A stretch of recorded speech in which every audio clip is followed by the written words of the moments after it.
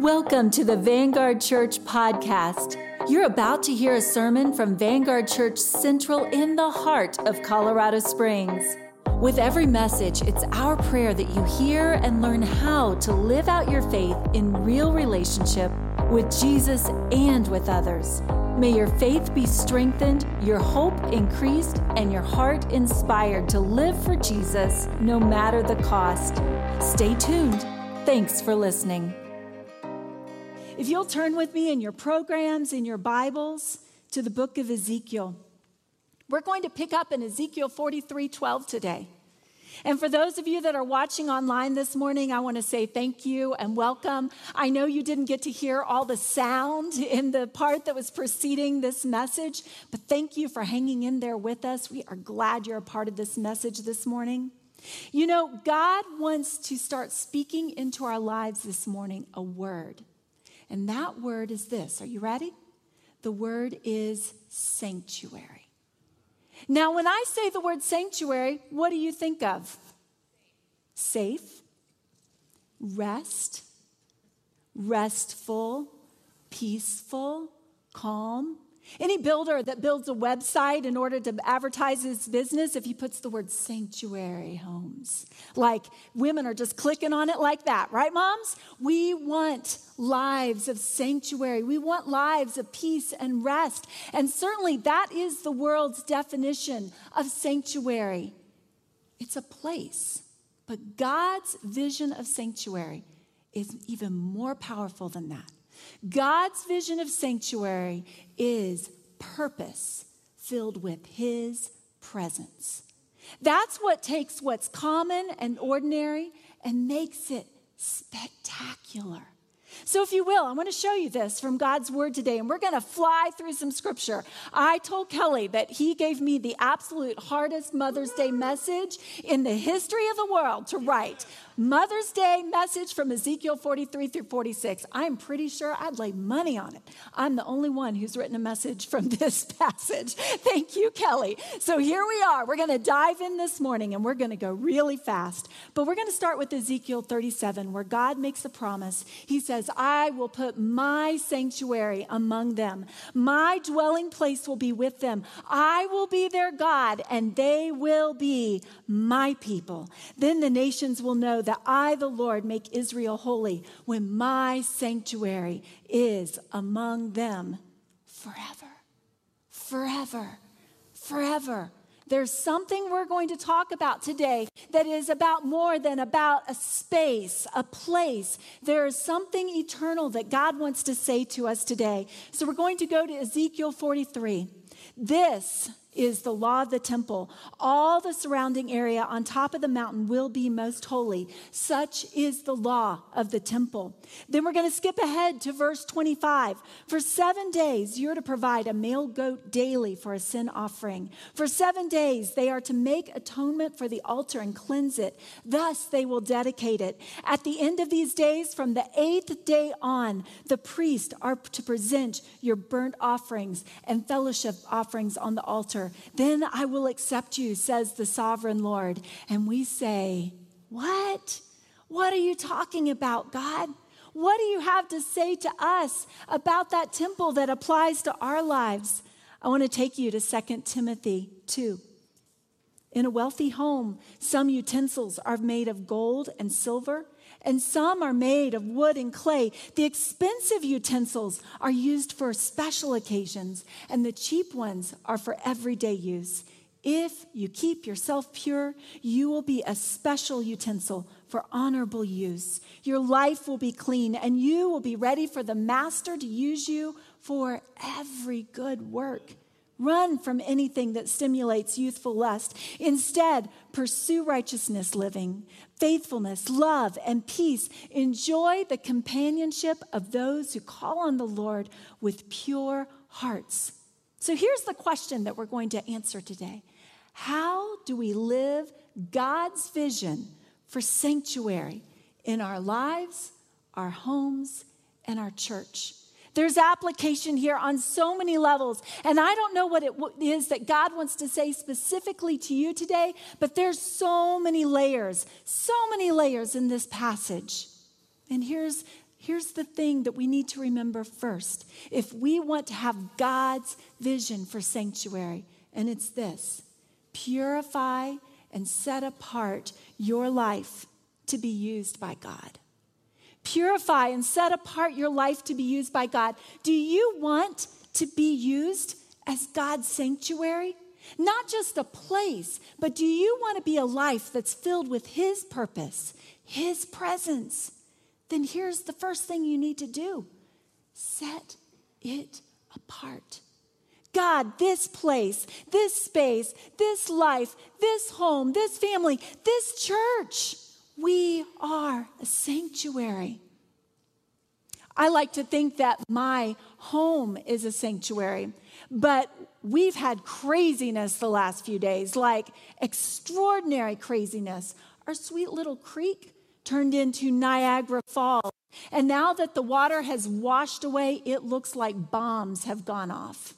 I hiked out this morning. I'm pretty sure I have mud all over my shoes.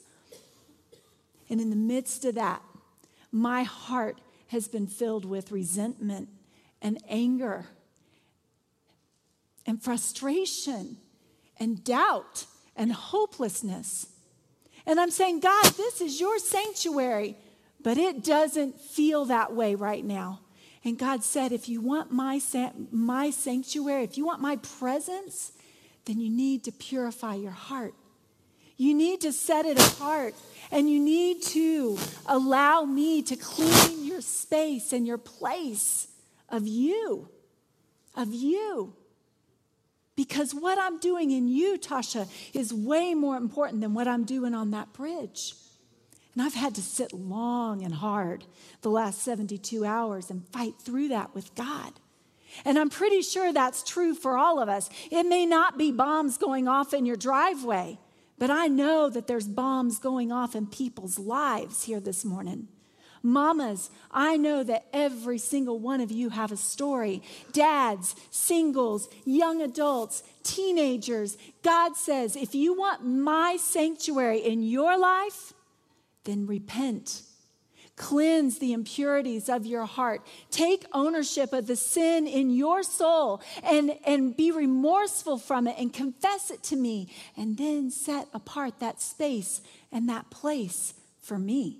He says, that's where my presence dwells. And that's where I'm going to begin to do my work. The passage continues. We're going to step into Ezekiel 44. Remember, the world's view of sanctuary is a peaceful place. And if the world's view of sanctuary is a peaceful place, my life has been anything of sanctuary this past week. And yet God's view of sanctuary is a place where there's action, a place where there's purpose, a place where there's responsibility, a place where there's holy trust. Listen to what he says in Ezekiel 44. Then the man brought me back to the outer gate of the sanctuary, the one facing east, and it was shut. Then the man brought me by the way of the north gate to the front of the temple. I looked and I saw the glory of the Lord filling the temple of the Lord, and I fell face down.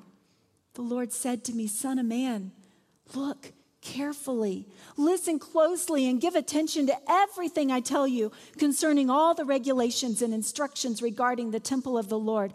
Give attention to the entrance to the temple, to the exits of the sanctuary. As I was rereading this verse this morning, I was thinking about this map that I was working on for about 3 hours this week. This is the map of VBB that literally I plotted out the entrance and the exit of every place in Vanguard Church in order that we can take care of this holy trust that God has given us. The next generation. Mamas, you have entrances, you have exits into your family. Dads, this is your holy trust. This is your God-given responsibility. But listen to what God said to rebellious Israel. This is what the sovereign Lord says: enough of your detestable practices. Instead of carrying out your duty in regard to my holy things, you put others in charge of my sanctuary. These people who were supposed to be in charge of this holy trust of God's people, they said, not my problem, not my job. I'm going to go do this instead. And God said, that's detestable. God said, enough of that. But then he continued, verse 15, but the Levitical priest, who are the descendants of Zadok, who guarded my sanctuary when the Israelites went astray from me, they alone are to enter my sanctuary. They alone are to come near my table and minister before me. They are to teach my people the difference between the holy and the common, to show them how to distinguish between the clean and the unclean. God's sanctuary is a vibrant, vital, life-giving place. In Vanguard Church, that's who he wants us to be as a ministry. Moms and dads, that's who he wants us to be as spiritual leaders. And I ain't just talking about the ones that have little children at home. I'm talking about every single one of us. The sanctuary in Ezekiel's day was a demolished pile of rubble. And God was giving him a vision for something greater. But the amazing thing is that it's this bridge into the New Testament, because look what God has to say about that sanctuary, that temple in the New Testament. 1 Corinthians 6:19. Don't you realize that your body is the temple of the Holy Spirit who lives in you and was given to you by God? You do not belong to yourself, Vanguardians. God bought you with a price. You must honor God with your body. 1 Corinthians 3:16. Don't you realize, Vanguard, don't you realize, mothers, fathers, every one of you, that all of you together are the temple of God, and the Spirit of God dwells in you. 2 Corinthians 6:16, we are the temple of the living God. As God said, I will live in them and walk among them. I will be their God, and they will be my people. So how do we live a God-sized vision for sanctuary in our lives, in our families, in our homes, in our church? Here's point number 2.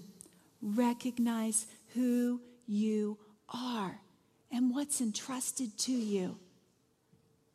You are the temple. You are the sanctuary of the living God. You're not just a normal person. Whatever your occupation, whatever your space, your place, you are God's sanctuary. And he has entrusted you with somebody or with somebodies, and he wants to work through you if you'll allow him to. We have a holy trust. Vanguard Church, we get to do Vacation Bible Blast here in less than a month. Lord help us. Woohoo! But we have so much more than that. These children, these babies, these teenagers, these young adults, we get to invest in them, every single one of us. You may be one of those young adults in here. There is somebody that God has entrusted or wants to entrust to you if you are his. Let's live it. Let's claim it. Let's be his sanctuary. The passage continues, and we're going to skip to verse 28.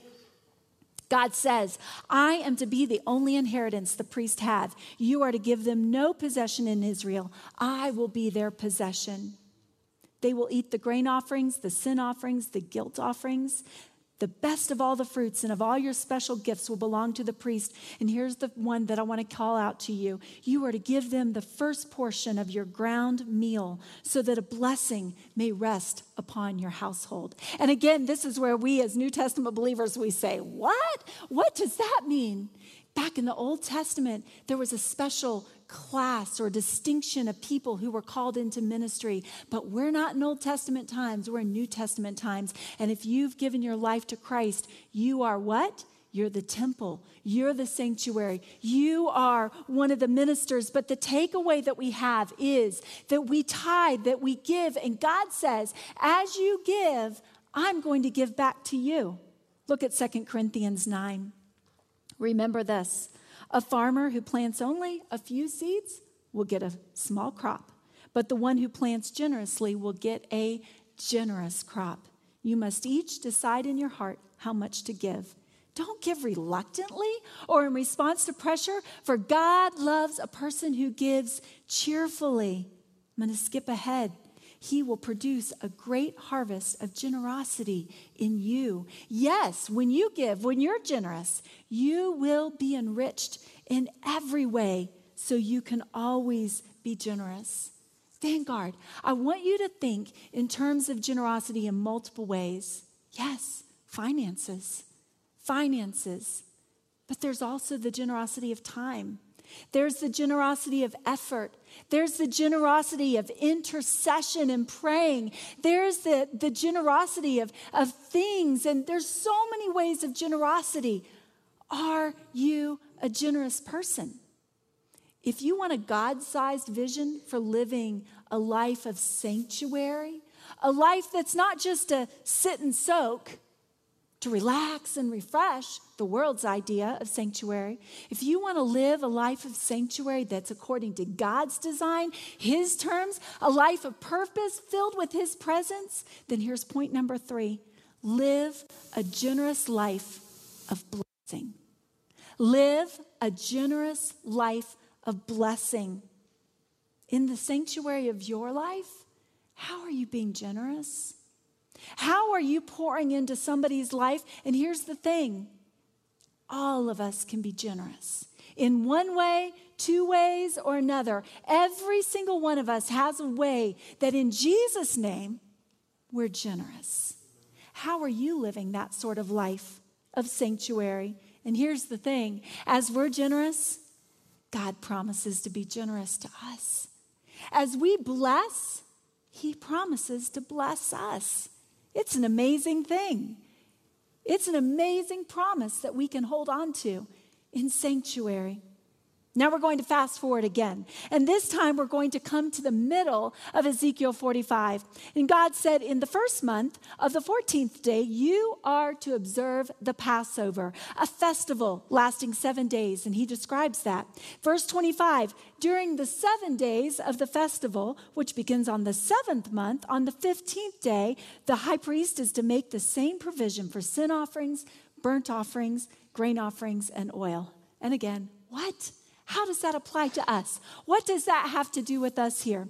God wanted His people to intentionally celebrate their God stories. He wanted them to stop in the midst of whatever it was they were doing, and He wanted them to mark the moment and say, this is what God has done. Now, here's the reality when He spoke that to Ezekiel.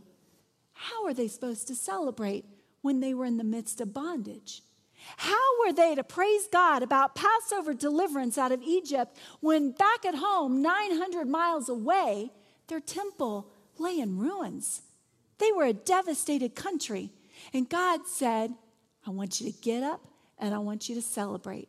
And I don't want you to just spend an hour or a meal or a day on it. I want you to celebrate for a week. And then a few months later, I want you to celebrate again. Wow. That's pretty amazing that God invites us into joy in the midst of our brokenness. Talk about beauty in the midst of ashes, like the women's event this coming Friday night. I love this passage from Psalm 78. And friends, we don't have time to go through all these verses in their entirety today, but I invite you to go back and allow the Spirit of God to speak to you through these verses as you do your devotions later this week. But Psalm 78 says this, I will teach you hidden lessons from your past. Stories we've heard, we've known. Stories that our ancestors passed down to us. We will not hide these truths from our children. We will tell the next generation about the glorious deeds of the Lord, about His power, and about His mighty wonders. We're going to keep telling the next generation. He commanded our ancestors to teach these things to their children so the next generation might know them, even the children not yet born. And they, in turn, will teach their own children. So each generation should set its hope anew on God, not forgetting His glorious miracles and obeying His commands. I lead a ministry called Family Disciple Me. And the reason that I started that, the reason that we pour into that, is so that the next generation will know. How do we live a God-sized vision for our lives, our families, our homes, and for this church? Here's point number 4. Celebrate your God stories with the next generation. Celebrate your God stories. You know, the next generation sometimes is just the people God sends your way.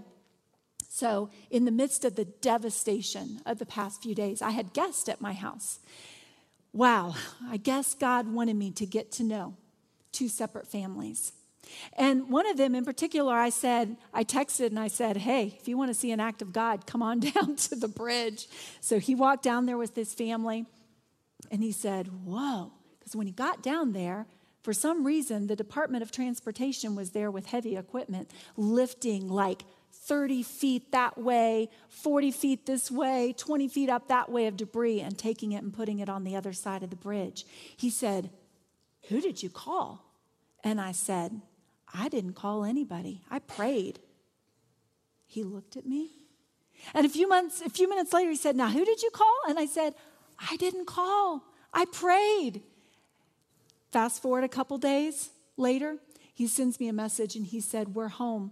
Thank you for your prayers. And I got to speak into the life of a family that I don't know if they know Jesus. The next generation may just be the next generation of faith. It's not necessarily a preschooler. It may be an elementary kid. It may be a high schooler, a young adult. It may be somebody older than you that doesn't know Jesus yet. But here's the truth. God loves us. He made a way for us to have a relationship with us. He wants us to know him. He wants us to come follow him. And we get that privilege when we tell the next generation our God stories. Are you brave? Are you bold? Are you willing to speak it? Are you going to let him be a person, a God, the God who dwells in the sanctuary of your life? Or are you going to let the enemy shut you down? I can tell you this, the enemy wanted to shut me down the past few days. It's been hard. But we will not let him win.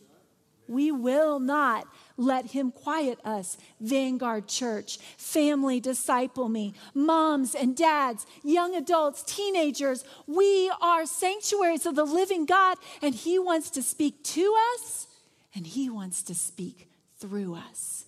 So we will tell our God stories. There's so much more to Ezekiel. There's so much more that we could talk about here. When I gave Kelly my outline for this passage, there were like 15 points. And he said, here, how about taking these 5? So let's end here. Ezekiel 46. This is what the sovereign Lord says. If the prince makes a gift from his inheritance to one of his sons, it will also belong to his descendants. It is to be their property by inheritance. Verse 17, his inheritance belongs to his sons only. It is theirs. The prince must not take any of the inheritance of the people. He is to give his sons their inheritance out of his own property. What?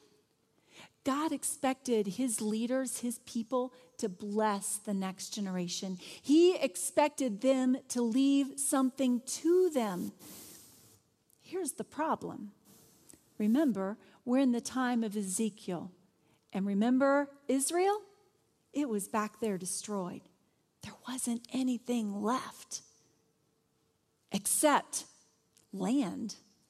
Everything was in rubble. There was no money. There was no wealth. Whatever they had, it was gone. And God said, I want the prince to leave an inheritance. I want my people to leave an inheritance. What? God, don't you realize the reality of our lives? I can imagine Ezekiel thinking through that. But let's fast forward to the New Testament. Actually, before we go to the New Testament, I want to read this verse that was written centuries before Ezekiel. Solomon wrote, good people leave an inheritance to their grandchildren. And not to overwhelm Solomon's wisdom, but here's what I believe the Bible teaches in the New Testament. Great people leave an inheritance to their children and to other people's children. You want me to show you why I know that's true? 2 Timothy 1:5-6. Paul writes to Timothy, I remember your genuine faith, for you share the faith that first filled your grandmother Lois and your mother Eunice. And I know that same faith continues strong in you.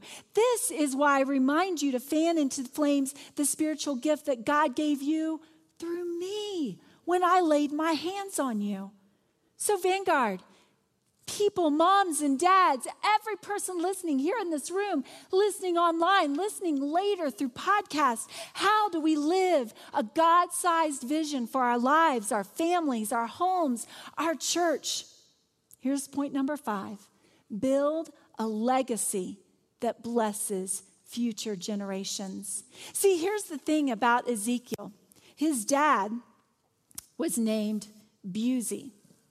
And most Bible scholars believe that Buzi, as a part of the priestly line, was one of the descendants of Zadok. And if you remember back earlier in the passage that I read, who was the priestly line that God gave his a stamp of approval to?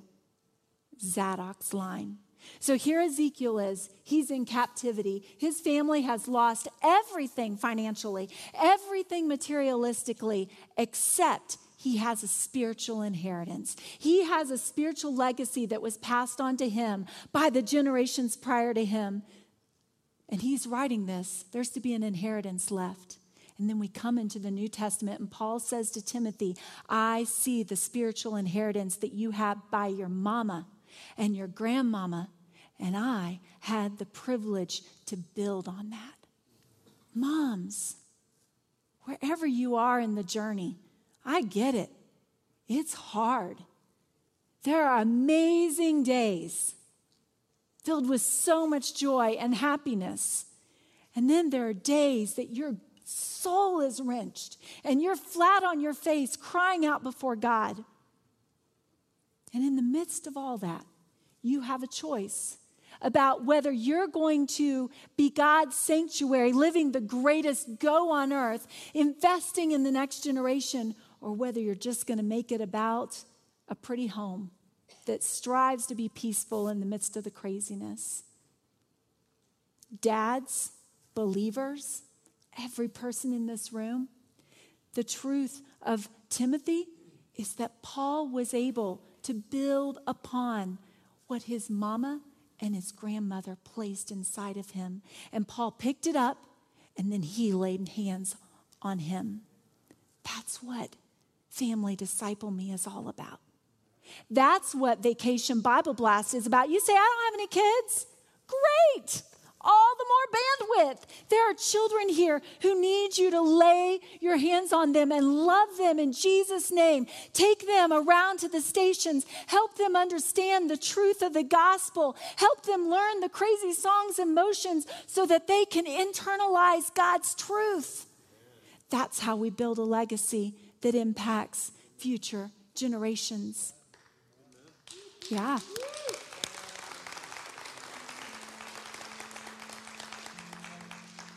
We're calling this Vacation Bible Blast this year the greatest go on earth. And the more that I study Scripture, the more I spend time in God's Word, I absolutely believe that He made us sanctuaries that are to be sanctuaries that go. That's the epic of the Bible. It started out with a tabernacle in the wilderness that was like a tent that could be folded up, put in bags, and carried to the next place. And then it became a temple that was stationary, built on a foundation. And that was destroyed by Babylon, rebuilt, but still sort of in shambles. It's not what it was. But that's okay, because God's ultimate plan is that we are His sanctuary. And do you know why I know that the greatest go on earth is true? That we're not just to be sanctuaries that sit and soak and make it all about us? Here's the reason. Because we're sanctuaries that have feet. We're sanctuaries that have feet. We're sanctuaries that have hands. We're sanctuaries that can move. And God says, this is the greatest go on earth. I pray that we'll live as God's sanctuary. I pray that each of you will receive this word and you will listen to the Spirit of God inside of you, and that you will be the place where His purpose and His presence dwells, moves, and works. Let's pray. Thanks for listening to the Vanguard Central podcast. We encourage you to go out and live your faith in real relationship with Jesus and with others. God bless you, friend. See you next time.